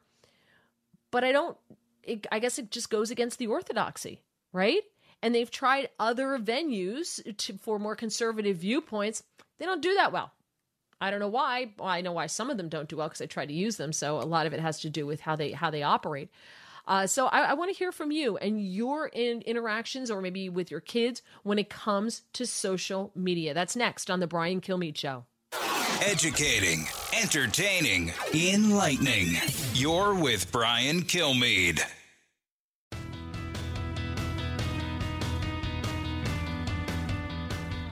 The fastest 3 hours in radio. You're with Brian Kilmeade. Mary Walter in for Brian Kilmeade. So earlier we were talking about Nicki Minaj and how she claimed she was banned from Twitter for questioning the vaccine and saying she wasn't going to get the vaccine just to attend the Met Gala. And she also posted something about her cousin's friend's brother or whatever who became impotent. He got the vaccine. He's in Trinidad. And of course that they're saying that's just not true. But don't you have the right to question? And that's what Nicki Minaj is saying. And they were just talking about the effect of social media and censorship and the effect, though, on our young kids. And Gary, listening on WABC in East Haven, Connecticut, has a point here about Nicki Minaj. Gary, you're on the Brian Kilmeade Show. Hi. All right, Mary, and you are awesome. And East Haven, Connecticut has the best pizza on the planet. That's my opinion anyway. Listen, Minaj, go ahead. You want to say something first? No, I was just laughing. Oh, okay. That's good. It's always good to laugh, let it out, enjoy yourself. Minaj is just a publicity hound. That's all she is. She's getting this all out there. I mean, she's also, I personally believe, she's lying about her cousin's friend or something. She's making that up. So, people who lie will just build up their whole routine on lies. And I believe this thing is a whole publicity thing. But the problem is when you have a person like this getting all this attention, and she's allowed to get all the attention she wants and everything. But I don't really believe the American people are really, really, really in tune to this kind of nonsense right now. We've had enough nonsense for the last couple of years. We had Chinese communists put a virus inside our country, kill people, break the backs of our firefighters on 9/11, then kill some of them with the virus and break some of these guys. This is what's happening. Guys do not like a girl who goes to the bathroom and her butt falls over the bowl. Okay, all right, Gary. Here's the thing: if everyone who lies gets kicked off of Twitter, there are a lot of people who wouldn't be on Twitter right now but still have accounts. Like, I don't know, Joe Biden for one. We've got more coming up on the Brian Kilmeade Show.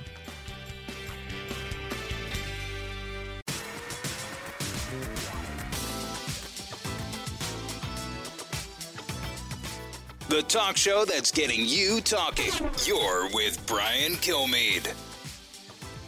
Nah, not really. I'm Mary Walters sitting in for Brian Kilmeade. You can think of me as Brian in a dress if you want to.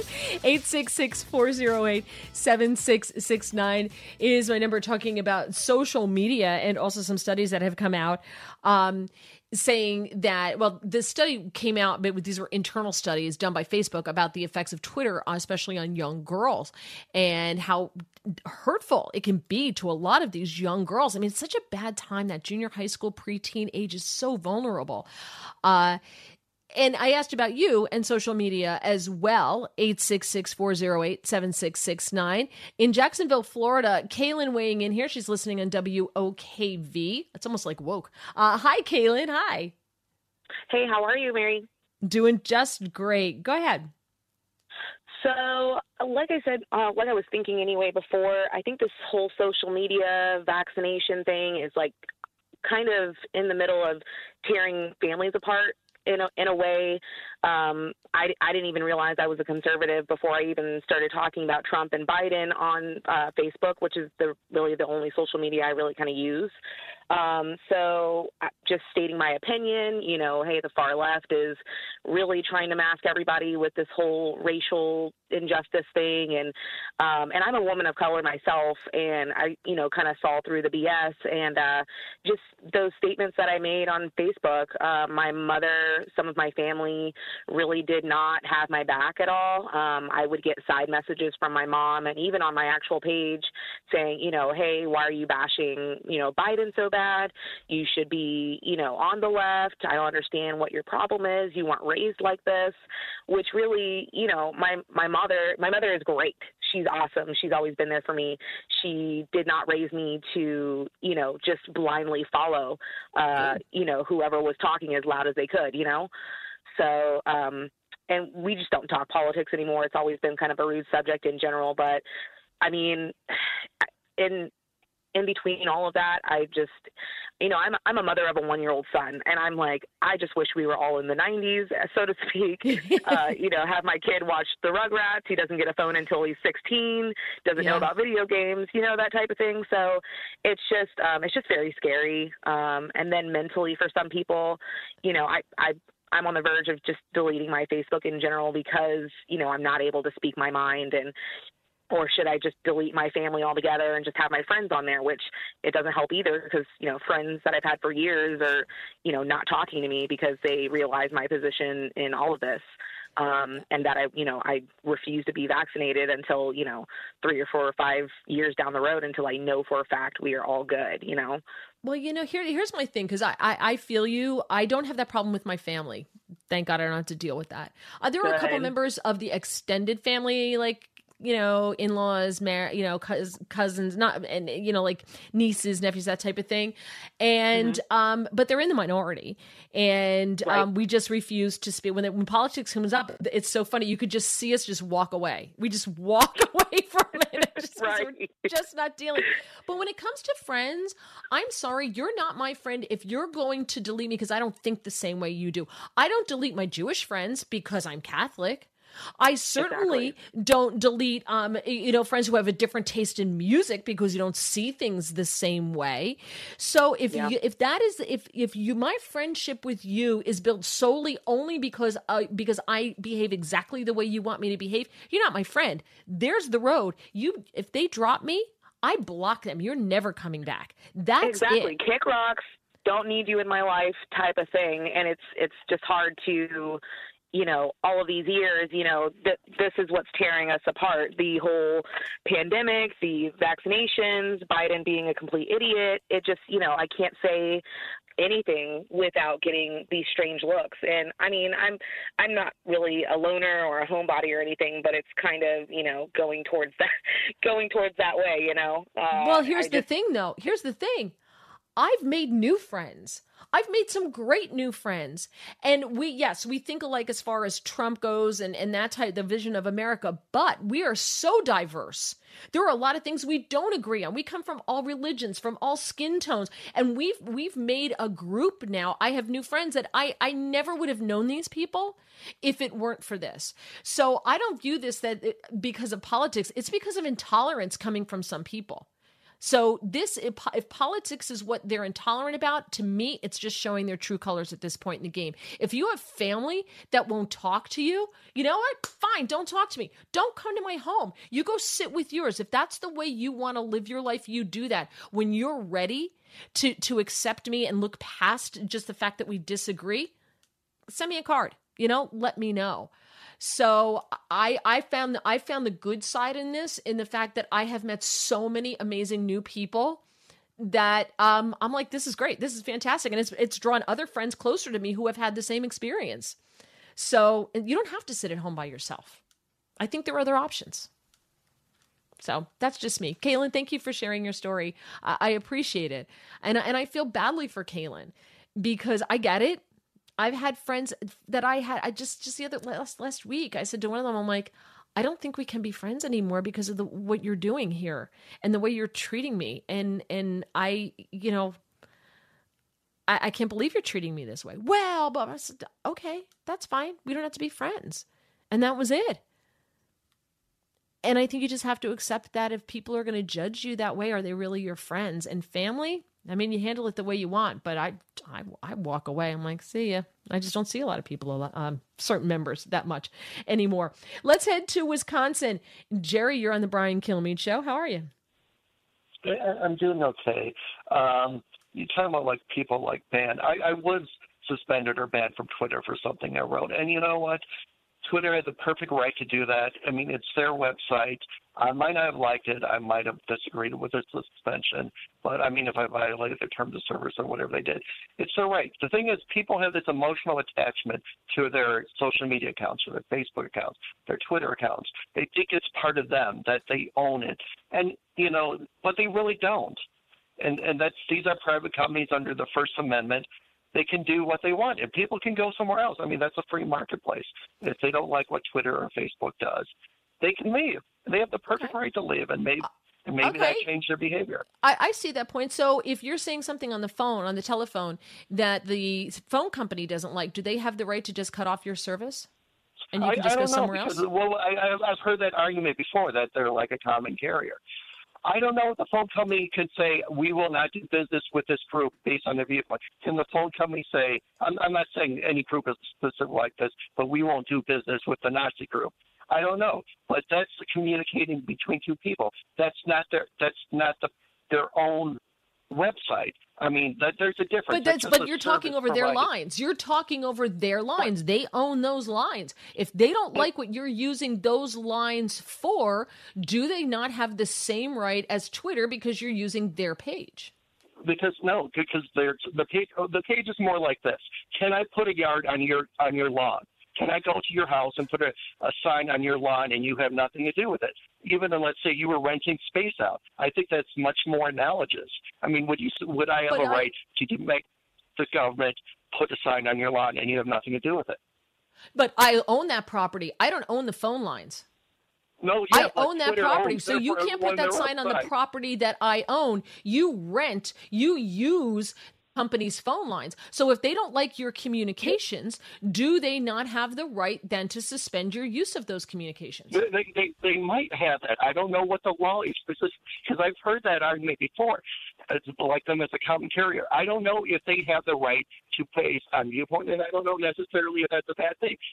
Should a phone company have to have the account of someone who's a Nazi, a KKK member? All right, so then so let's take this freedom of not doing business with people. If I don't want to serve people of a certain color in my restaurant, I can keep them out then because it's my restaurant. I don't want you in here, right? Well, that's not viewpoint. Viewpoint is something you choose. Nobody chooses to be afraid. You can only exclude you. So you're saying discrimination based on political viewpoint is okay, but discrimination based on other things isn't. And one thing of like a public, like in a restaurant, that's not a First Amendment right, such as Twitter be able to run their website how they want. Because if they can't run their website how they want, again, I could go to and put a sign on your front lawn.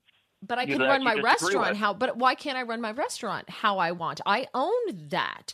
So if I want to have all my servers in my restaurant, because it's a Southern restaurant, let's say I have a soul food restaurant in Harlem, like Sylvia's. This is a great restaurant, known for their soul food. It's fantastic. She only wants to have black waiters and waitresses and won't hire anyone of Hispanic, Asian, or white because it's a soul food restaurant. So she should be able to discriminate based on that then, right? There's some people take that argument, but again, the difference. But you don't answer the question. You don't answer the question. There's nothing about that because I'm making a distinction. There's not a First Amendment right in there. The websites in the First Amendment, websites are protected on what they can post and what they are obligated to post. Wait, where in the First Amendment? Wait. Where in the First Amendment did Thomas Jefferson protect websites? Wait, so you don't think radio stations? You think Fox News Radio doesn't have a First Amendment rights because radio didn't exist? But it's regulated by the FCC. What we can and cannot say is absolutely regulated by the government. There's very limited regulations about the government. Yeah, you know what, Jerry? Violate the First Amendment. Okay, Jerry. Thank you very much. Got to run. I appreciate it. Sorry, I'm violating your First Amendment rights here. Your First Amendment right, 866-408-7669 next. There's no topic he won't touch, and there's no opinion he won't engage. One of the great joys of my life. Call in with yours at 866-408-7669. It's the Brian Kilmeade Show.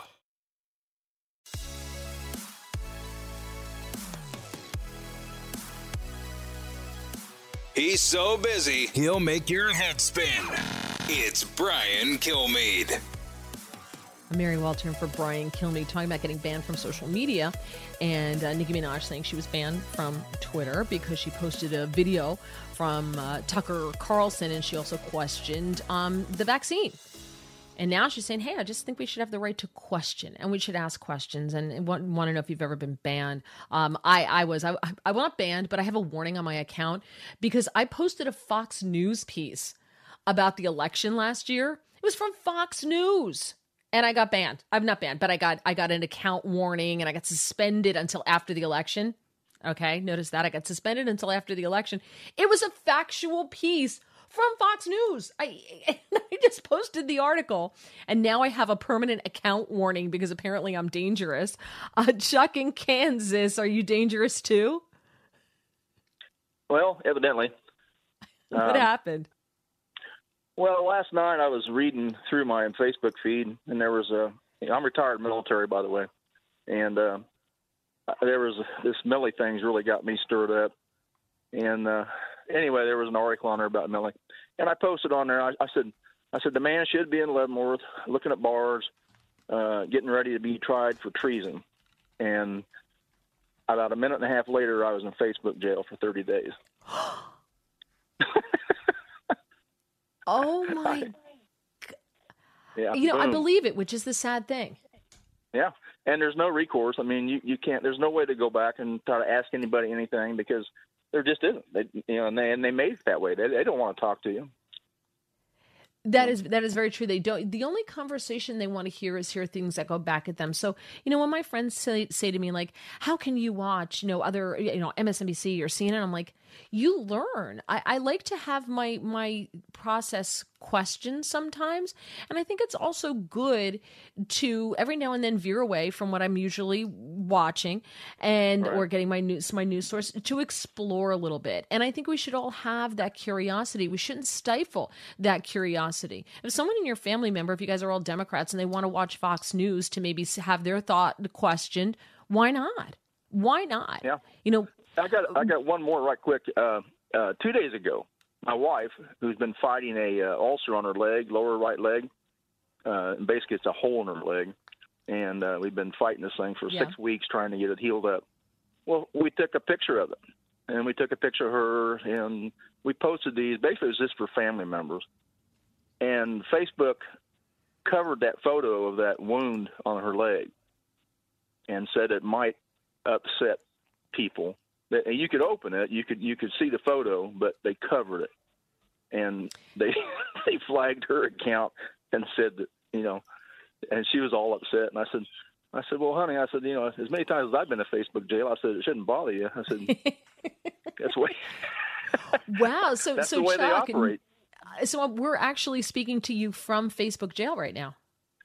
Yeah, I'm in Facebook jail out here in the middle of nowhere, Kansas. Well, thank you for your service, and thank you for listening to the Brian Kilmeade Show. Always appreciate it. Yeah, it's ridiculous. I have a permanent warning on my account for posting something from Fox News.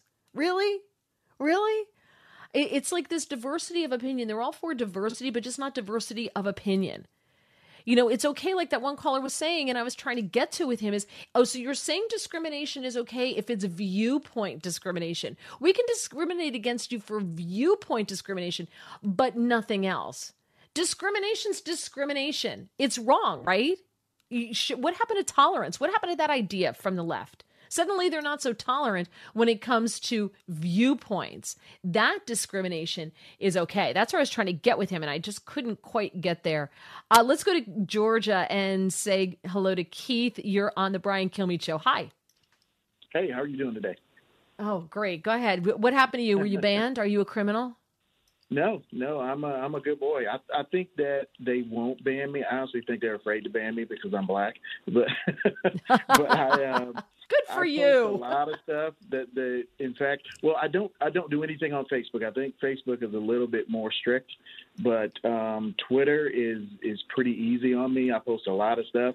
I get a lot of those messages where they say, "Are you sure you want to post this?" And I go ahead and post it anyway. But they're I think their algorithms are a little bit better. And for all I know, I'm shadow banned. I have no idea, but I've never really come up against the Twitter police. Have I come up? Yes. Someone reported me for bullying them which it wasn't bullying. And so I immediately appealed it. I'm like, this is not bullying. And they rescinded it right away. But it's amazing that bullying is what they're doing to Nicki Minaj. Exactly. The bullying is what they do to anyone who has a different opinion. But I guess for Twitter, it's okay if they do it. If they bully you, and they say whenever the government or any big entity says they're doing something because they're keeping you safe is when your radar should go up. Because they're not keeping you safe. And I don't mean to cut you off, but we're running out of time. I'm so sorry, Keith, but thank you. They're doing it. What did Ronald Reagan say? I'm from the government. I'm here to help. Those are the most frightening words in the English language. Now it's I'm here from Twitter. I'm keeping you safe. I'm from Facebook. No one should be allowed to see this because, this is misinformation. In other words, they're saying that you're lying. But, Twitter banned the post saying that it was a lie about Hunter Biden's laptop. And it was only a lie before the election. Once the truth came out after the election, sorry, are bad. So they're lying. They're misinforming people. But it's okay when they do it, but it's not okay when you do it. And sometimes it's not even lies. Sometimes it's the truth, but it's a truth that they don't like, or as Al Gore called it, what was it? An inconvenient truth. Sometimes it's just an inconvenient truth. Well, good luck on social media. Stay safe, stay out of jail. I'm Mary Welter. You're listening to The Brian Kilmeade Show. I'm Charles Payne. Listen to my Unstoppable Prosperity podcast so I can get you making money right now. Whether stocks are hitting new all-time highs or in free fall mode, opportunities abound. So why are so many potential investors still sitting on the sidelines? In a new season of my podcast, I'm going to get you in the game. After 38 years on Wall Street, I'm ready to impart some lessons and get you invested in the greatest wealth-generating machine in history. Listen anytime, everywhere at foxbusinesspodcast.com or wherever you listen to your favorite podcast. Listen to the show ad-free on Fox News Podcast Plus, on Apple Podcast, Amazon Music with your Prime membership, or subscribe wherever you get your podcasts.